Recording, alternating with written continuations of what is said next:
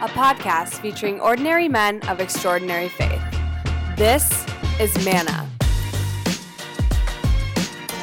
Hey everybody, thanks for tuning in to another episode of Manna, podcast featuring ordinary men of extraordinary faith. I'm your host, Jeff Peterson. Now, none of the guys that you're going to meet on this podcast would consider themselves to be extraordinary, but it's their humble, holy way of living that is exactly what makes them extra to me, and I am excited for you to meet them. Now, here on Manna, I think the word virtue has been kicked around once or twice over the last 5 seasons, but a particular virtue that I think kind of gets the short end of the awareness stick, if you will, is the virtue of hospitality. Okay, faith, hope, and love. You know, they always seem to come up when we talk about virtues, and rightly so. I mean, they're kind of the big three that Jesus espoused.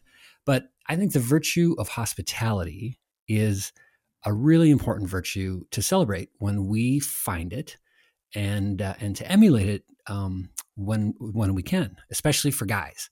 For those that think, hospitality is just something you major in coming out of college, like, I don't know, like Augustana or something. Let me share some cool reminders of what the virtue of hospitality means as a way of introducing today's guest. Now, everything I'm about to say here is going to be unattributed. I just Googled hospitality, so you guys can find the sources here on your own. But these little sound bites about hospitality really struck a chord with me as I think about today's guest. First one, hospitality is a reminder of sympathy for strangers and a rule to welcome visitors. Hospitality requires us to accept others when they come into our lives, whether or not we like them or what they do. Hospitality means openness to what guests and strangers bring to us. Hospitality implies attentiveness to the other and to the needs of others, even anticipating their needs. And then finally, this one I am going to attribute because I'm a big Henry Nouwen fan. And so Henry Nouwen said, hospitality means the creation of a free space where the stranger can enter and become a friend. So all those definitions of hospitality define not only the virtue, but also define today's guest. Because I was the stranger in this guy's world several years ago, and he was the first one to create that free space that Nouwen talks about, in which this stranger could become his friend.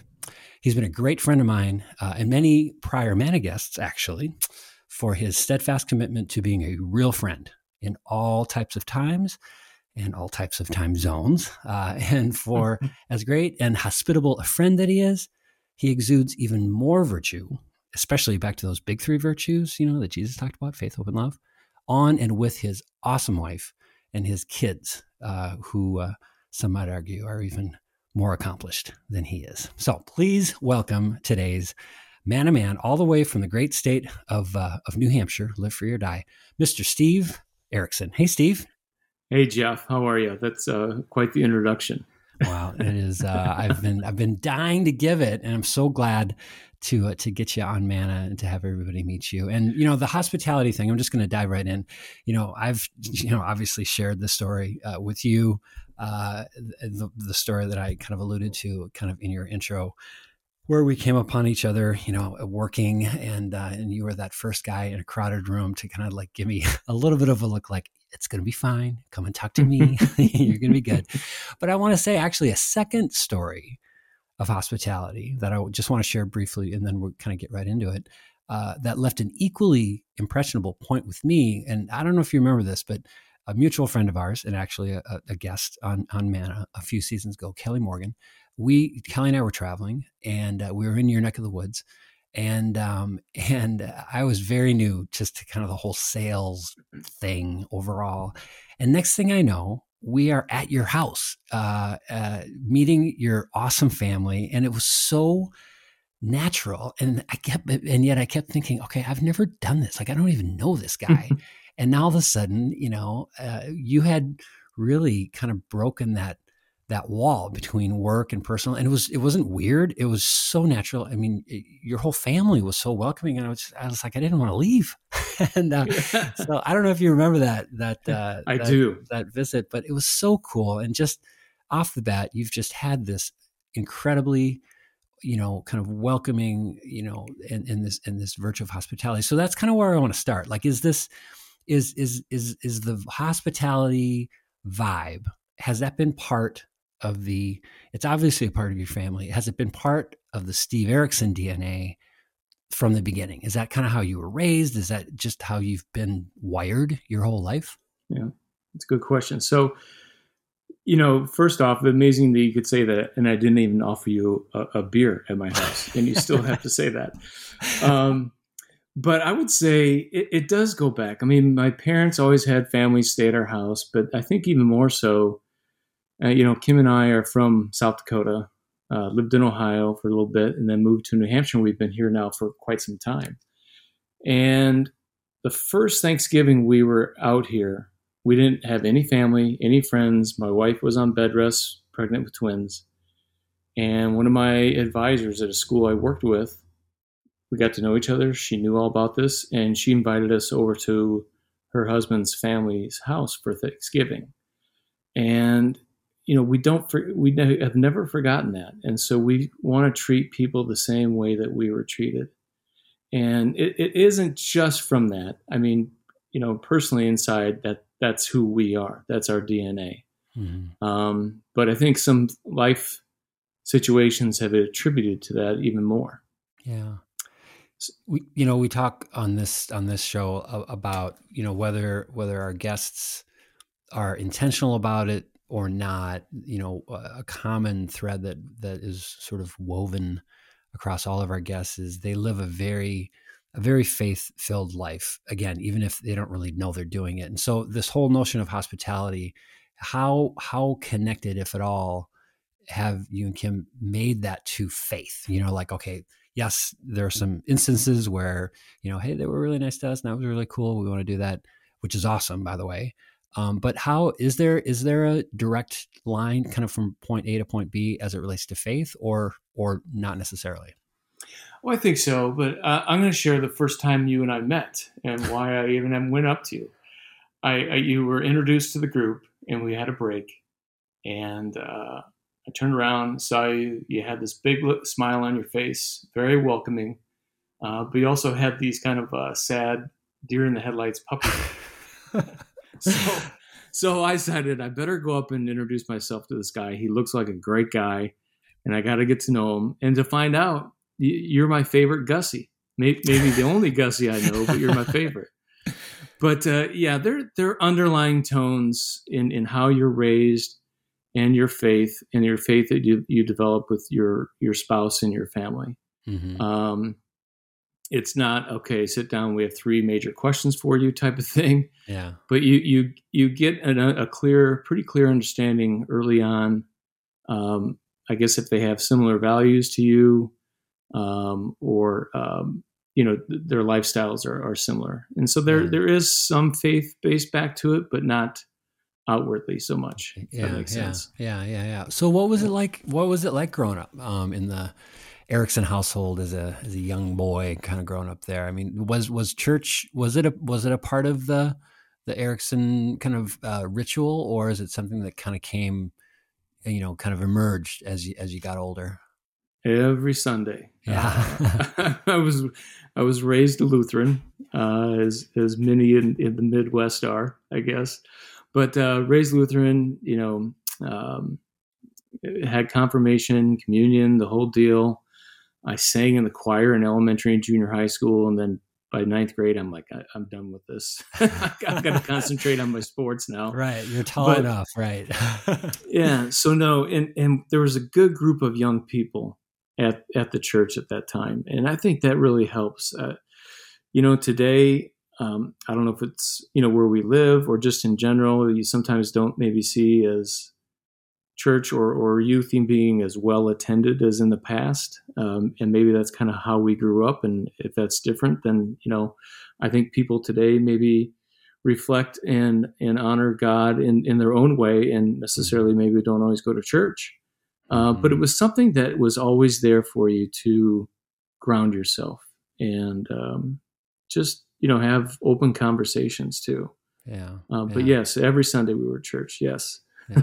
So true. Who were some of the, we like to talk about, kind of the not intersection, but just kind of the role that faith plays in guys, the development of great men like yourself.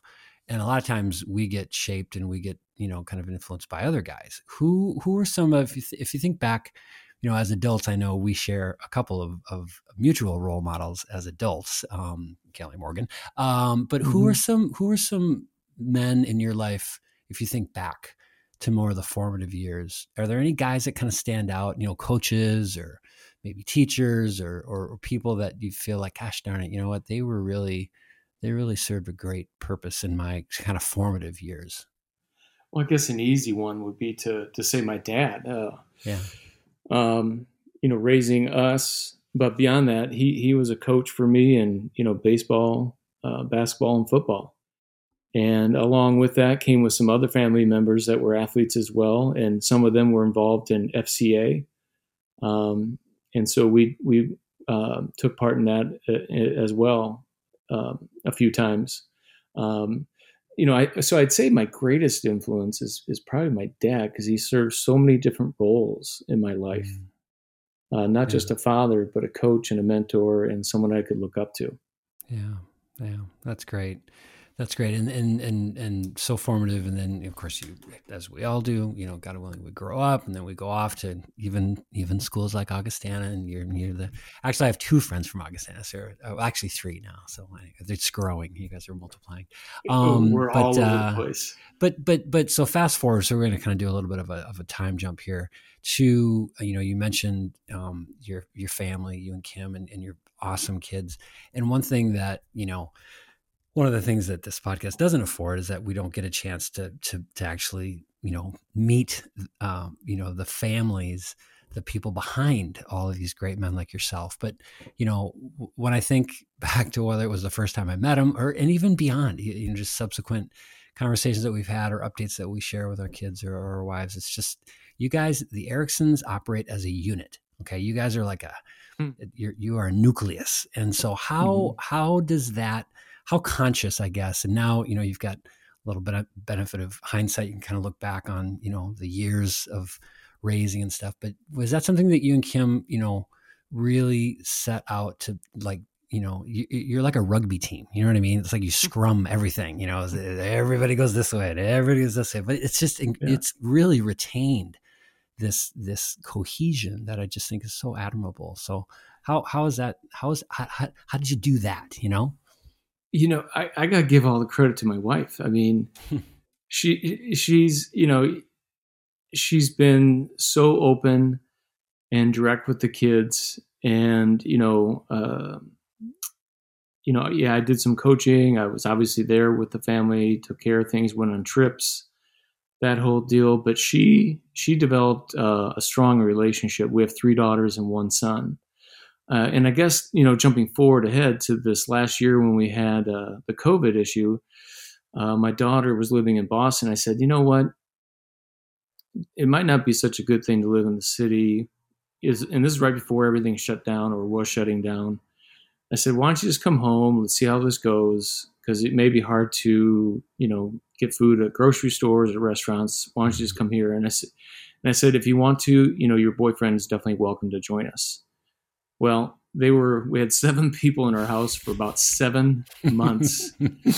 And then we were talking earlier, there were so many kids in my house taking online classes or working. I had to get 2 routers because of the bandwidth. But I mean, it was so awesome. We got to, I told the kids one of the first nights, we had what we called Friday night porch night. We have a screened-in porch. And we'd sit out there and have some wine or some beer and just listen to music and talk. And I said, guys, don't know what's going to happen here with the situation. I go, but there's one thing that's really great that's coming out of this. It's time that I wouldn't have had with my grown-up children if this wasn't taking place. Yeah. And so we just enjoyed every moment of it. and you had to. I mean, you just let them be kids, and their stuff sits all over the house, and you deal with a messy house. But hey, it is what it is, right? Yeah. Well, and so cool that, and just kind of going back to how we kind of began this whole conversation around hospitality and how virtuous it is to be welcoming the stranger into that free space, but also like in what you just described, it's also, sometimes I think, our families sometimes, not all the time, but sometimes kind of get the short end of our attention stick, because they're like, they're always around. They know we love them. Whatever. Yeah. But, what you just described is really, exacting that same virtue of hospitality on people that you already loved. and you get to an even deeper level of love, and of that intimacy. So that had to just be, especially with the boyfriend and everything. I mean, that's what a cool, you took a really not cool situation and really, found some blessings in it. Well, and we got to know him really well, and now we love him too. And the coolest thing about it is if I was back in college or right after college and I had to go live at my girlfriend's parents' house for 7 months, I really don't know if I would have made it. Yeah, I mean, they're great family, but it's anyway. That's a lot of exposure, right? That's a lot of they see a lot. Oh, that's great. Oh, what a great story. Well, hey, we're actually already to our fun segment here. And so you spoke of 3 big questions earlier, and these are your big questions. These are the same 3 questions that we ask every guest on Manna, and we wait with bated breath to hear the very wise responses. So, which is why we call it something as heavy as the fun segment. Okay, so fun segment question number 1: If Jesus made his way all the way out to New Hampshire, if you let him in, if the state let him in to cross the state border, and he knocked on your door tomorrow morning and just wanted to hang out for the day, just you and him, you got the whole day with him, what are you going to do? Well, the first thing I'd probably take him golfing, because I'd like to see someone go over water and never go in with the ball. But I guess beyond that would be, what was it like to be the Son of God? What did you have to endure? What was it like? Good, the highs and the lows. How did you get through each of those? I mean, we all go through good times and tough times. We all are have to deal with positive and negative people. How do you handle all those situations? And I think having that faith with you and that understanding, you do learn how to do that. But I think it would be amazing to hear his stories of what he went through. Yeah. That would take up pretty much the whole day. Really. Oh, that's great. All right. Fun segment question number 2: If you could go to church with any other guy, living or dead, famous or not, you can know him. You cannot know him. The only rule is he's got to be a guy, and you got to go to church. Who are you going to go to church with? Well, can I pick 2? Well, for whatever reason, there's something going on here in season 5. This has been the rash of the rule breakers on season 5. I thought we were at Panera. So isn't this Panera? Pick 2. Exactly, you picked 2. So yes, you may. Why not? So the first one would be my mom's dad. Okay. I never met him. He passed away from a major heart attack at 61 and passed away before I was born. He was a farmer in Minnesota, and it would just be interesting to get to know him. And one way that I know a thing that was important in his life was going to church. Mm-hmm. And so that would be interesting. And the other one would be what would have been my oldest brother. My parents' firstborn passed away a few days after he was born. And it'd be interesting just, obviously if he had grown up and see what his life was like, but just to, in a different sort of way, just have that moment with him that I've never had. Yeah. Wow. That's neat. Do you remember, not to get us off the fun segment, but that had to be such a memorable moment when you learned about him? Do you remember when your parents shared that story with you? Yeah, every Memorial Day, my parents would go to the cemetery, and one of the plots we'd go to was that one. Huh. And that's I guess it's probably the first time I remember knowing about him. Yeah. And identifying that his middle name was my first name. Oh, oh man. Anyway, so that's what stuck out to me. Yeah. That's great. Oh my gosh, that's great. All right. Fun segment. Question number 3. If you could give just one piece of advice to a younger man, a little bit further upstream, about just, basically turning out like you, just living a life of faith, humble, kind of holy way of living. What would be that one piece of advice that you'd give them? I would say don't ever lose your faith. Don't ever lose your sight of that. There's times in your life, whether you don't go to church for a while for whatever reason, maybe it's finding a church or, busy with life or whatever it is. Just don't ever lose your connection to God and your faith. Because in times of prayer and in times of thoughtfulness, he'll help you get through the good times and the tough times. Yeah. And you learn from it. And so you'll need him in your life. My dad always said, now my Latin is going to be terrible here, so I'm probably off. He always said, "Illegitimai non carborundum." I go, "What's that mean?" He goes, "Don't let the bastards get you down." And so nice. I love that.